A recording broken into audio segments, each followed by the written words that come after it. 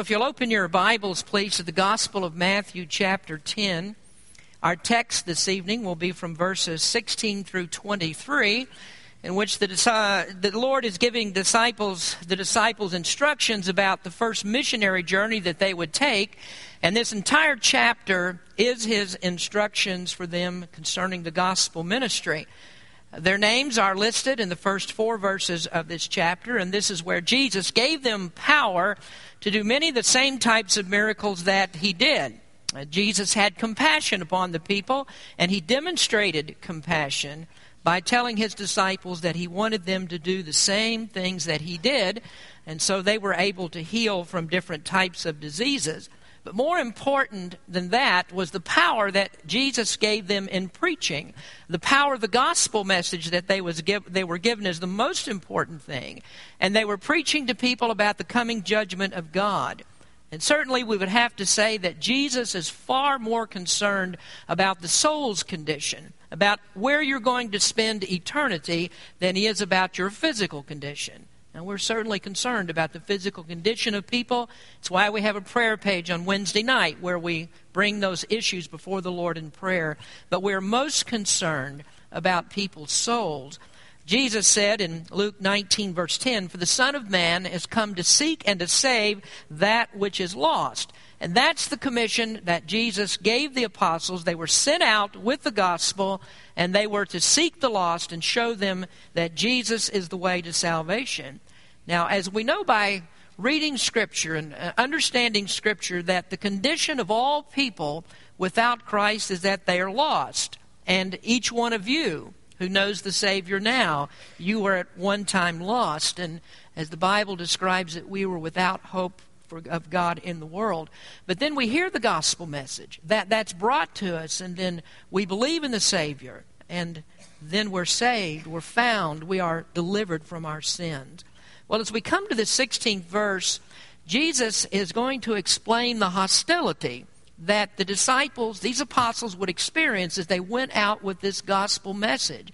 And I believe I might have said something a little bit about this last week, how strange it is that these men were bringing the only hope for these people, bringing them hope of eternal life, and yet there was going to be hostility against them for their preaching.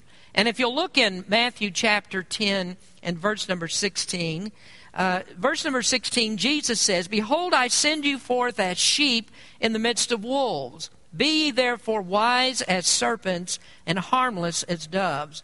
But beware of men, for they will deliver you up to the councils, and they will scourge you in the synagogues, and ye shall be brought before governors and kings for my sake, for a testimony against them and the Gentiles.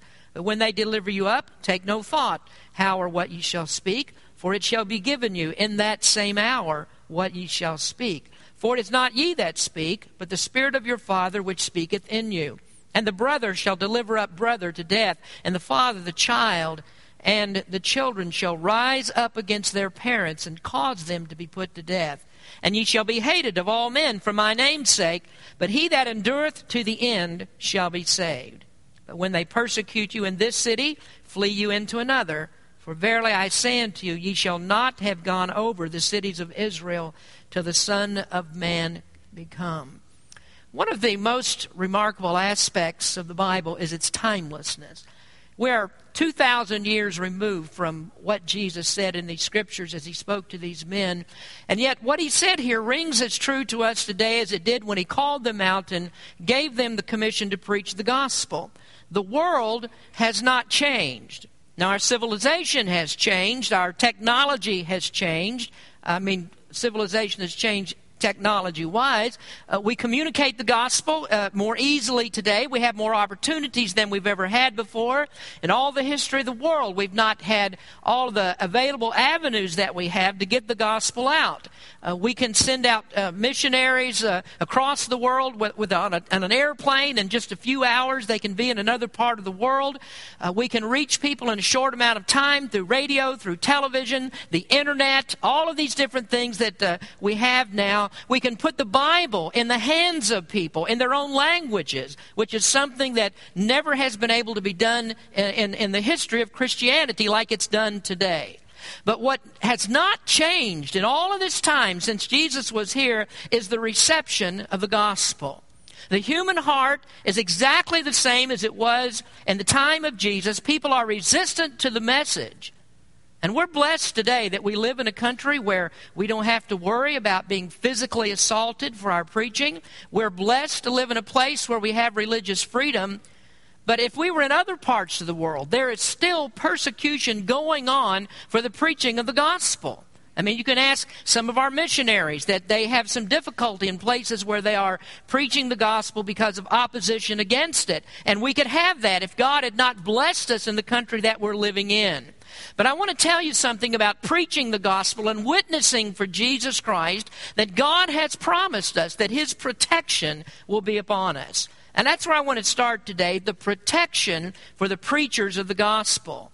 And I want to assure you that whether you are a preacher or not, whether you've been called in the ministry in the same way that a preacher is called in the ministry, you still have the promise of God that if you are a witness and you've taken that responsibility upon you to give the gospel of Christ, then you can expect God's protection. Now you might ask me, well, how is that? How is that? Because we know that there are many people that are killed for preaching the gospel of Christ. History is replete with the numbers of martyrs that have given up their lives for preaching the gospel. And didn't nearly every one of these apostles go to their deaths because of their faith? Well, most of you know that history.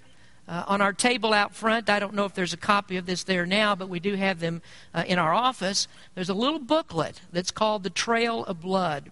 And it receives its title from the martyrs, from the history of the terrible persecution that's been endured by Baptist people for preaching the gospel. See, one thing that the Scripture has never promised to those of us that become Christians, it's never promised that this life would be without suffering. Just because you become a Christian does not mean that it's an end to all of the troubles that you have in your life. Becoming a Christian does not mean that you're never going to get sick and you're never going to have problems. You're not going to have financial problems and all of those things. The Bible does not promise that for people that come to Christ. On the other hand, the Bible does promise that we will suffer for the name of Christ. And all you have to do is read the Scripture that we just read here in Matthew chapter 10. This is what the Scripture says. But more particularly, the Apostle Paul addressed that very issue when he talked about the faith that we're given to believe in Christ and also what happens that accompanies that faith.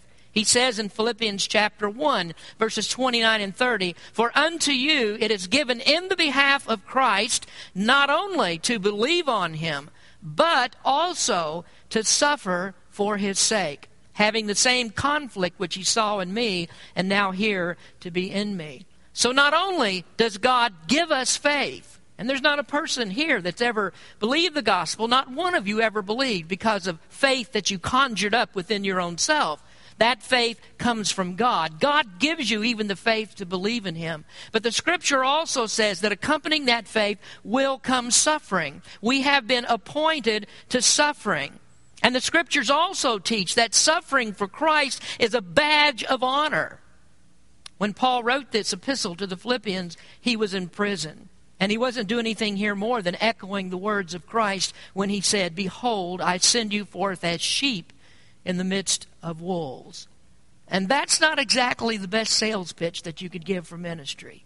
I mean, if you're recruiting to get someone into the ministry, you wouldn't start off with a statement like this. And you wonder, why does Jesus do this? He begins by saying, "Behold." And whenever you see that word "behold" in the New Testament, and Matthew uses that word a lot as he describes what goes on, he says, "Behold." And there's always an astounding statement that comes after that. Something unusual, something that you don't expect comes after that statement. He says, "Behold," because that is an attention grabber. And so when Jesus looked over the 12 apostles, He had commissioned them. He explained to them about the compassion that they were to have for people. He let them know that there was nothing or little to nothing in the way of compensation for what they do. And then He said, "Behold, I'm sending you out to be torn to shreds by men who hate the gospel. I'm sending you out like poor, defenseless sheep to be attacked by bloodthirsty wolves." And when Luke records it, it sounds even more ominous. Because there Luke says in Luke 10, verse 3, "Go your ways. Behold, I send you forth as lambs among wolves." Not full-grown sheep, as if that would make any difference, but lambs, innocent little lambs. And that just further accentuates the helplessness of this. This is not an advertisement that you put in the paper for ministers. I mean, I could see this now. Berean Baptist Church is looking for a minister, and we want you to come and minister to us, and we're going to promise you about your benefits of this job. You're going to be hated. You'll be despised in the community if you teach the truth of God's Word. People are going to hate you. And not only that, but the church members are going to complain about you all the time, and they'll have you for dinner every Sunday. You don't want to put that kind of ad in the paper if you want to get ministers. Well, what is the picture here that Jesus is trying to get across? Well, I think that we have to look at what he says here, because this is most definitely showing us that there is an element of helplessness in the ministry. There is a helplessness for the person who goes out with the gospel of Christ. Now, here's what we need to see by this to begin with, that we are defenseless without the shepherd. We are defenseless. Now, let's think a moment about this graphic illustration that Jesus gives. Why does Jesus talk about sheep and wolves? Well, Jesus was a master illustrator, and there isn't a better illustration that he could have used that would be more familiar to these men. Now, they were fishermen, most of them were certainly familiar with shepherding. The occupation of the nation was herding sheep when it first began. The 12 sons of Jacob were shepherds. The most famous king, the greatest king of Israel, was David, and he was a shepherd. And some of the most beautiful psalms that are written by David were drawn from that experience of being a shepherd. And so the disciples are familiar with sheep. They knew what it meant to protect sheep from predators that would sneak in during the night, and they would attack the sheep. And so when you read the Psalms, and when you read the story of David, you find there that David protected his sheep. And David told stories about lions and bears. The scripture describes that vicious predators that would come after the sheep. But the predator that was most common, and the one that was most adept at working in stealth mode, and the hardest one to protect the sheep from, was the wolf. There are stories of wolves that have been told by shepherds that the wolf would sneak in at night, and he would move in and out so quickly that even though you knew he was out there, and even though you had seen the result of him being there, yet you never saw the wolf. That's how stealthily they could move. I remember when my grandfather lived in Arkansas that he didn't keep sheep, but he did have some cows. And right next to the farm, or on his farm, there was a large stand of the forested area, timber there. And there were timber wolves that lived in that forest. And at night, you could hear the wolves howling. And I remember that one night, the wolves came out and they attacked my grandfather's cows. That prospect of being among ravening wolves is not appealing, especially if you're a sheep. But that's what Jesus compared the disciples to. He said, you are going to be sheep among wolves. And then the apostles also knew the nature of the sheep. Sheep are the most defenseless of animals. I can't ever recall reading an article in the paper where anybody was ever attacked by a sheep. There aren't any stories of vicious, marauding, raging sheep that go out and rip and tear other animals to pieces. If you take your kids to the fair, you don't say, now, you can go out there and pet everything else, but stay away from the sheep because they're liable to attack you. Sheep don't do that. Sheep don't have claws. They're not likely to bite you. They're not fighters. In fact, sheep are very skittish whenever they sense danger, and they take off. But the only problem with the sheep is he's not fast enough to outrun a wolf. He can't defend himself against a wolf. So in effect, sheep are helpless. And if a sheep is going to survive, he has to have a shepherd. He's defenseless without a shepherd. So when Jesus said this to the apostles, this was the picture that they had in their minds. You're sending us out as sheep? Well, we're going to be eaten alive. You're sending us out how, as sheep? Sheep among wolves? That's hopeless. We're defenseless. And this is the idea that Jesus wanted them to have. And he was trying to tell them this. I'm sending you out as sheep among wolves, but you are not going to be defenseless. There is going to be someone to help you. They would have a shepherd, and he is the shepherd. He said, behold, I send you forth. And in that word I is the protection of the shepherd. We're defenseless without the shepherd. But we also know this, that we are defended by the Savior. The Savior is our shepherd, and he defends us. The Savior is the shepherd. David said, the Lord is my shepherd. Now, in one sense, this is a training mission in which Jesus says, I'm sending you out alone for the first time. I'm sending you out alone. And in another sense, he's telling them, I'm never going to send you out alone. I'm always going to be with you. Now, we're familiar with those great passages of Scripture in the book of John about Jesus being the good shepherd. I'd like you to turn, if you would please, to the Gospel of John chapter 10 for a moment. And this is just simply a great chapter about the love and protection of Christ for his people. The first 18 verses of chapter 10 are a marvelous promise about Christ giving his life for the sheep. It tells us he's the good shepherd. This is what a good shepherd does. A good shepherd does everything he has to do in order to protect the sheep. Now we begin reading in verse number 7 of John chapter 10. Then said Jesus unto them again, Verily, verily, I say unto you, I am the door of the sheep. All that ever came before me are thieves and robbers, but the sheep did not hear them. I am the door. By me, if any man enter in, he shall be saved, and shall go in and out, and find pasture. The thief cometh not, but for to steal, and to kill, and to destroy. I am come, that they might have life, and they might have it more abundantly.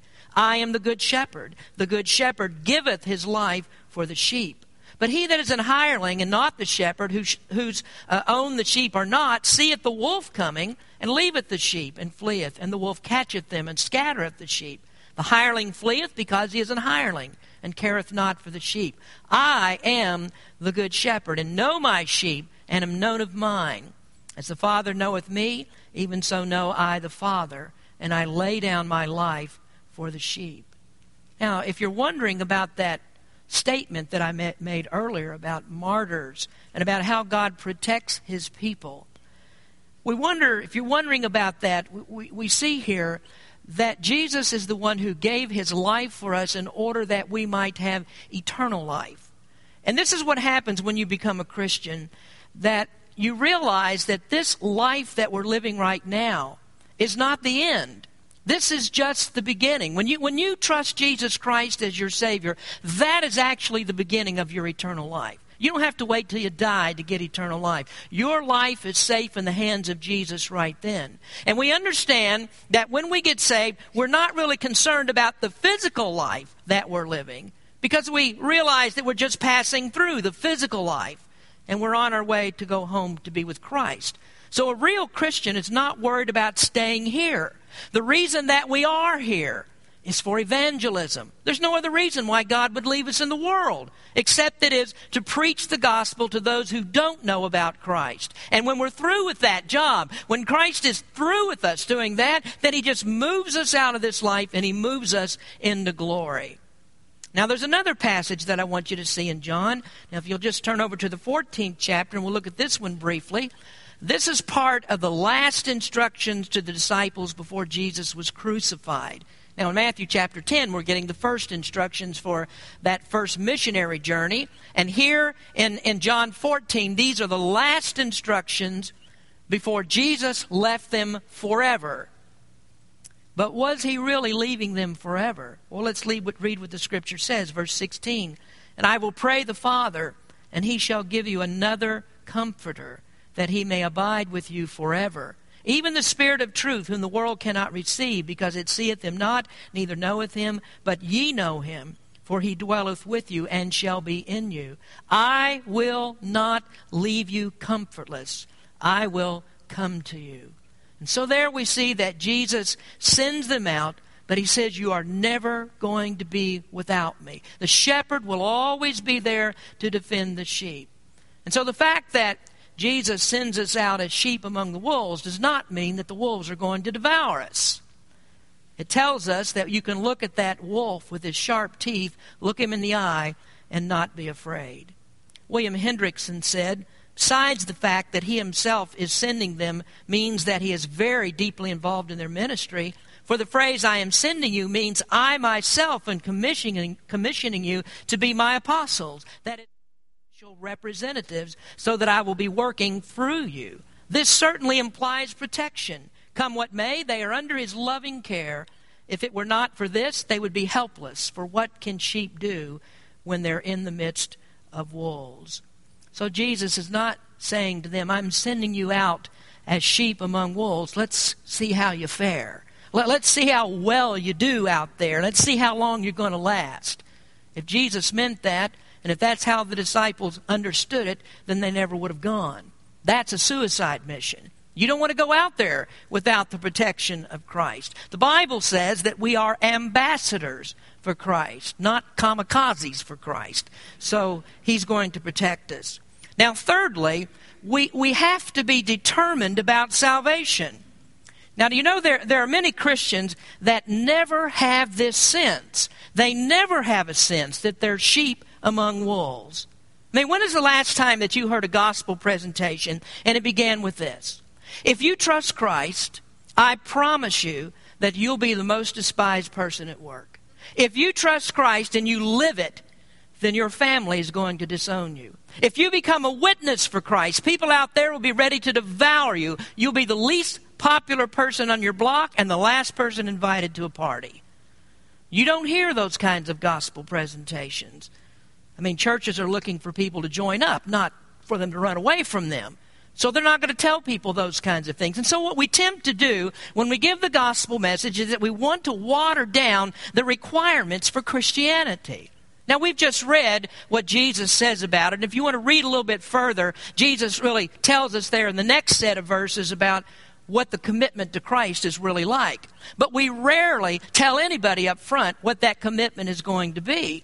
And so we don't talk about, while I say we, that's a generic word because I don't think that we do it this way here. But churches do not tell people about repentance from sin. You need to repent of your sins. God requires that. Oh, they don't tell you that because, well, you really haven't done anything wrong. And they don't preach about the depravity of man because the teaching today is, you know, we're all pretty good people down inside. What really has to happen, we just have to just fan that little spark of God that we have. And it's a little spark of divinity that's in man. And if you fan that up, then you'll be able to be all right. You'll follow God. They don't preach about holy and righteous living anymore because today's Christians are in the thick of the world's culture. The churches today are actively trying to make the church like the environment that people are used to living in. And so people go to church and they go for the bands. And they go for the shake and the rattle and the roll. And you can go to churches, and sadly enough, it even happens sometimes in this church, we certainly don't condone it, that people are sitting in church with a smartphone and posting on Facebook or checking sports scores while the service is going on. People like that are not going to feel like sheep among wolves. They won't feel that way.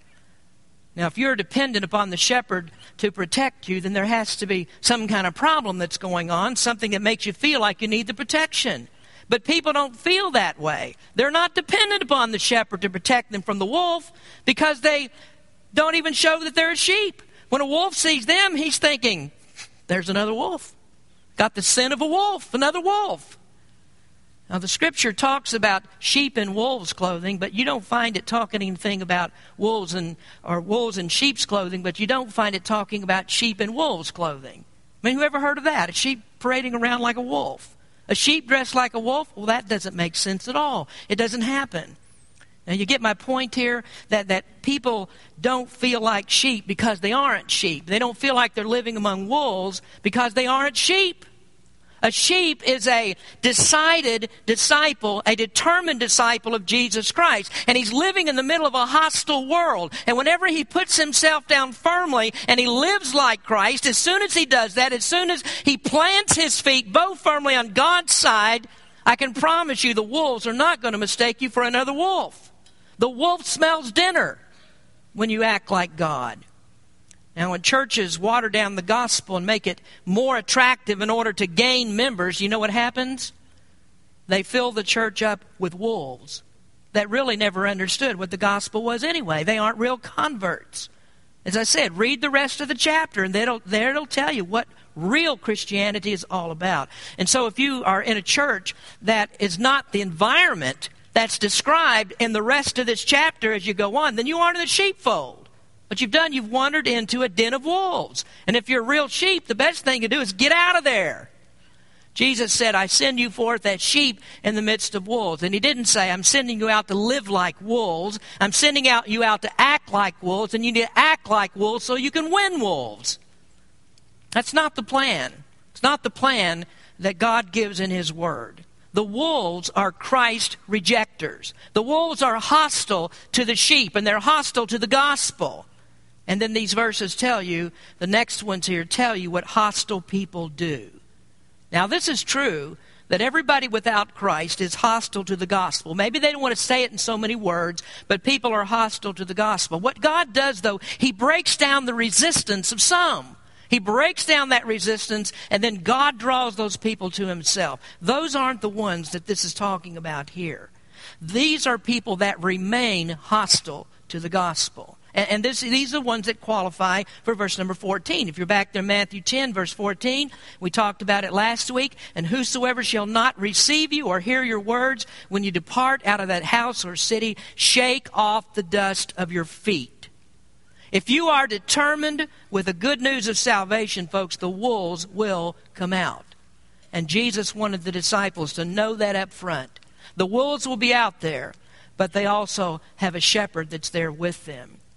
Well, tonight we're not going to get further than this 16th verse. So let's look at the second part of the verse. And this part of the verse speaks of the disposition of witnesses for the gospel. The disposition of witnesses for the gospel. He says, Behold, I send you forth as sheep in the midst of wolves. Be ye therefore wise as serpents and harmless as doves. Now you can see by the illustrations that Jesus uses when he speaks, it's like a visit to the zoo.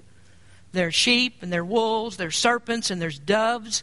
The Bible talks about ministers are like an ox that grinds at the mill. The Bible says that they that wait upon the Lord shall mount up with wings as eagles. David said, as a deer pants after the water brook, so my soul panteth after thee. Solomon said, Go to the ant, thou sluggard, and consider her ways and be wise. The Bible's telling us that there's a lot that you can learn by looking at the activity of animals. But a serpent does not seem to be the type of animal that Jesus is going to compare his people to. That doesn't sound right, does it? I mean, most of us don't like snakes. Maybe some of you do. I don't like them. I try to stay away from snakes. But there are some serpent-like qualities that we have to have in order to survive in a hostile world as God's people. Jesus said, Be wise as serpents. And there he's referring to the shrewdness of a serpent. Be shrewd like a serpent.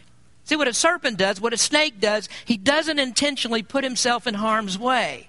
You're not even likely to see a snake unless you invade his territory. If you go looking for a snake, you might find one.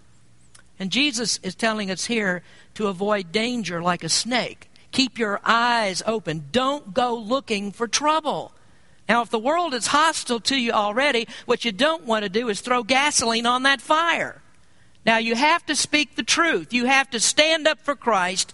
But the Bible is simply telling us here, Jesus is simply saying, be wise in your approach. Watch how you approach people with the gospel. Now, it's true. People that are without Christ are dying and they go to hell. And you're working around people all the time in your workplace that don't know Christ.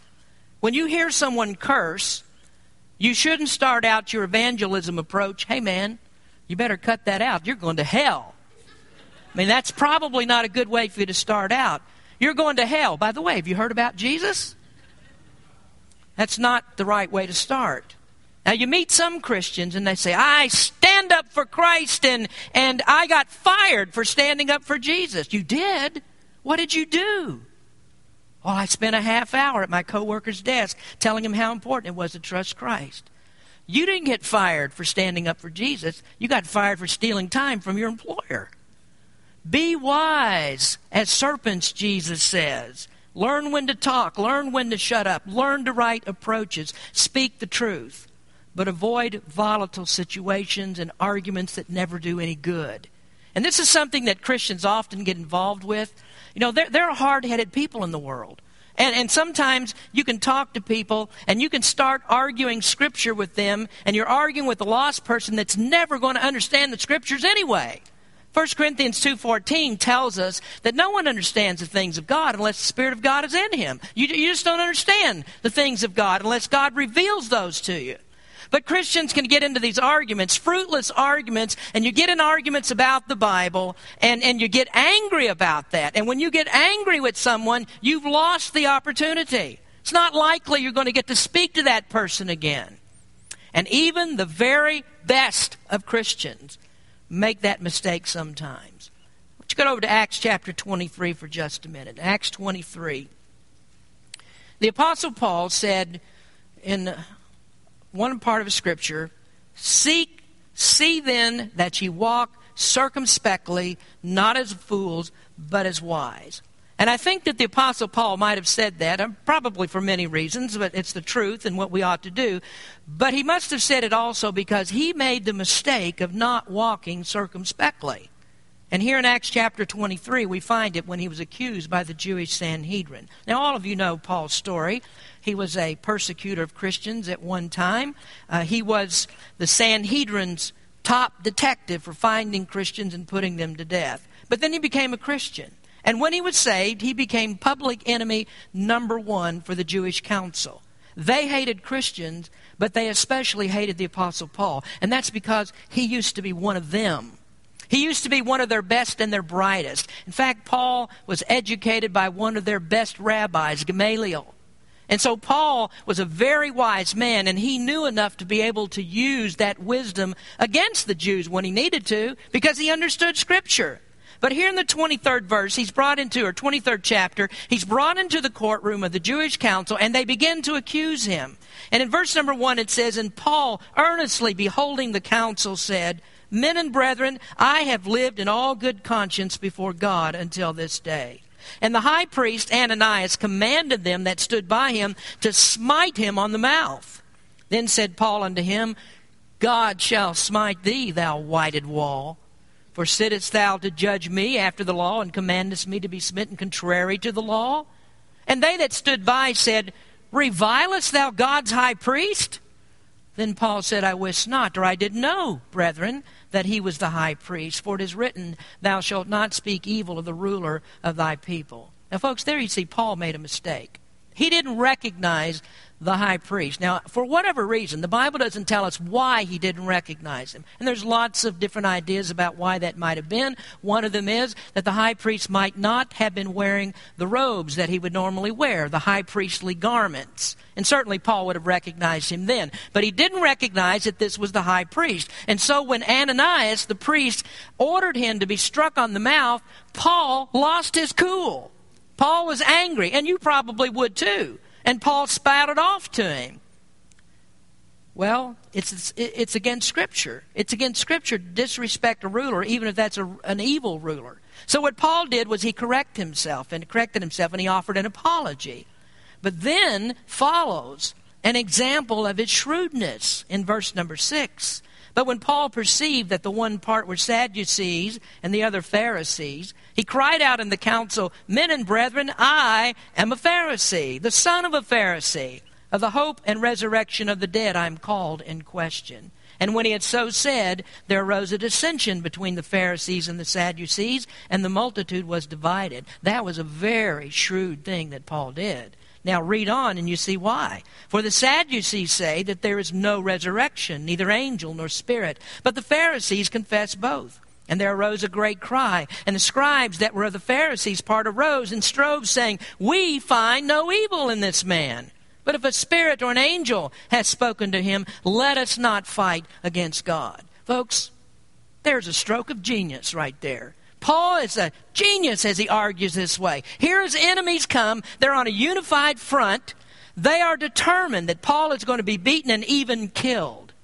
But Paul exploited the differences between the two factions that were on that Jewish council. The one part is the Pharisees, the other part is the Sadducees. And the Pharisees affirm there is a resurrection, there are angels, there are all of these things, and the Sadducees deny that. And Paul knew it. And so he set those two against one another, and by the time that they were finished, they even went so far as to say, let us not fight against God. Here's the guy they wanted to kill for preaching the gospel, and now he's on God's side, and they're saying, let's don't fight against God. Now you see what Paul did? He made a mistake. He made a mistake of speaking against the high priest, and before he was through with them, the high priest is the one who has to be reprimanded for striking a messenger of God. That's shrewd. That's being wise as a serpent. Or if you want to put another animal in that place, that's making a silk purse out of a sow's ear. That's what Paul did. Well, Jesus says, be wise as serpents and harmless as doves. So there's another part of this. He says that we are to be undefiled like a dove. Let me read to you a verse from the Song of Solomon. This is a Song of Solomon's a beautiful love story about a husband and a wife, and it's emblematic of Christ's love for his church. And in this scripture, the wife begins to speak, and she quotes the words of her husband. She says, I sleep, but my heart waketh. It is the voice of my beloved that knocketh, saying, open to me, my sister, my love, my dove, my undefiled. For my head is filled with dew, and my locks with the drops of the night. Undefiled. That's what her husband says. And you know that's what Christ intends for his church? He wants us to be an undefiled bride. Well, the Bible teaches that the church is the bride of Christ, and he wants to have a glorious church, one without spot and wrinkle. Ephesians 5:27 says that he might present it to himself a glorious church, not having spot or wrinkle or any such thing, but that it should be holy and without blemish. Now there, the Scriptures is telling us that a Christian person is to live righteously before God. You are to look at the way that you live your life. He wants an undefiled church. And he says, harmless as a dove. And there he's thinking about innocence. He's thinking about the purity of the dove. The dove is a symbol of purity. So if the world is going to hate you, don't give them a legitimate reason for it. Don't let them hate you because you've done something wrong. Let them hate the cause of Christ, not you, not because there's something evil in your character, not because you've personally given someone cause. This is what Peter said in 1 Peter 2, verse 20. For what glory is it when ye be buffeted for your faults, ye shall take it patiently. But if when ye do well and suffer for it, you take it patiently, this is acceptable with God. So he's telling us, if you treat someone badly, there's no praise for your patient endurance. If you've given that person cause to hate you, you deserve it. You deserve whatever you get. You're not a paragon of virtue because you sit quietly by when someone rails on you for something that you've done wrong. But if you sit there and you take it when you've done nothing wrong, then you've done what Christ requires. And if you follow up what Peter goes on to say in verse number 20, you'll find there that he says, this is the example of Christ. He was reviled and he was beaten, but it wasn't because of his faults, because he didn't have any. And you see, this is what it comes down to. These men are sent out as witnesses. They are to represent Christ. And what did Christ do? He loved his enemies. He gave his life for his enemies. Matthew 5:44, but I say unto you, love your enemies, bless them that curse you, do good to them that hate you, and pray for them which despitefully use you and persecute you. And so if we are going to represent him, then we have to be sure that we do not drag his name through the mud with the ugliness of our character, the ugliness of the way that we treat others. So when you are a witness for Christ, you have to be determined you are going to tell it like it is. You're going to speak the truth and you're never going to back down. You're to give the whole story of the gospel of Christ. Repentance from sin and all of that goes with it. The gospel demands faith in Jesus Christ. And when you speak that message to people, you can do it in one of two ways. You can have love in your heart for their souls because you know that if they don't receive this message, they'll die and go to hell. Or you can have contempt in your heart and you can say, if they reject the message, let them go to hell. You can have one or two attitudes about that. When you speak the message, you need to have love in your heart for souls. You have to think about it. How would Christ do it?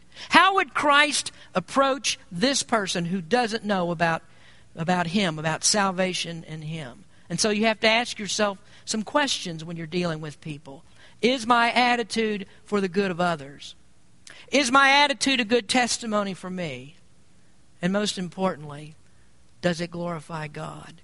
Does the way that I act, what I do, how I treat others, how I present myself as a testimony for others, do I glorify God? You know, if you could just think about that all of the time, no matter where you are, no matter what you're doing, whether it's here, at work, wherever you are, is my activity glorifying God? And if you can say that it is, and you know that it is, then praise God for that. You're right where God wants you to be. But I suspect that most of us know exactly when our activities are not glorifying God. And the Bible says, Jesus says, I want you to be harmless as doves. I want you to have that purity of the dove. That's a symbol of purity. Now, I've got one more question for you to sum up the message tonight, and we'll do that very quickly. And that is, will you go? Jesus commissioned the disciples, and the question for us, will we go like they went? Everything that I've said tonight is not going to make much difference at all. In fact, it makes no difference if you're never a witness. If you never attempt to tell anybody about Christ, what I say makes no difference at all. None of this message is fruitless if you're not going to do what God has called you to do.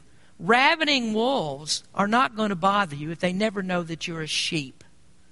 Jesus said, behold, I send you forth. And there was never a question in the minds of these men whether or not they would actually go. They were going. And Jesus was just telling them what to expect. So we need to go. And we know that when we do go, that we are going to enjoy the protection of God. Let's pray. Heavenly Father, we thank you for your word and the opportunity to speak to your people tonight, and how important it is that we present a good testimony for you, that we live our lives in holiness and righteousness, that we never bring a reproach upon your name. And we know this, Lord, that when we take the message out, that there will be people who will reject it. It just happens, and there are people that hate the gospel, and they don't want to hear what we have to say.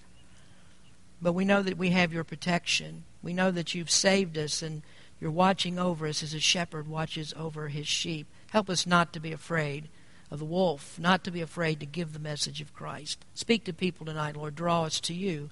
In Jesus' name we pray. Amen.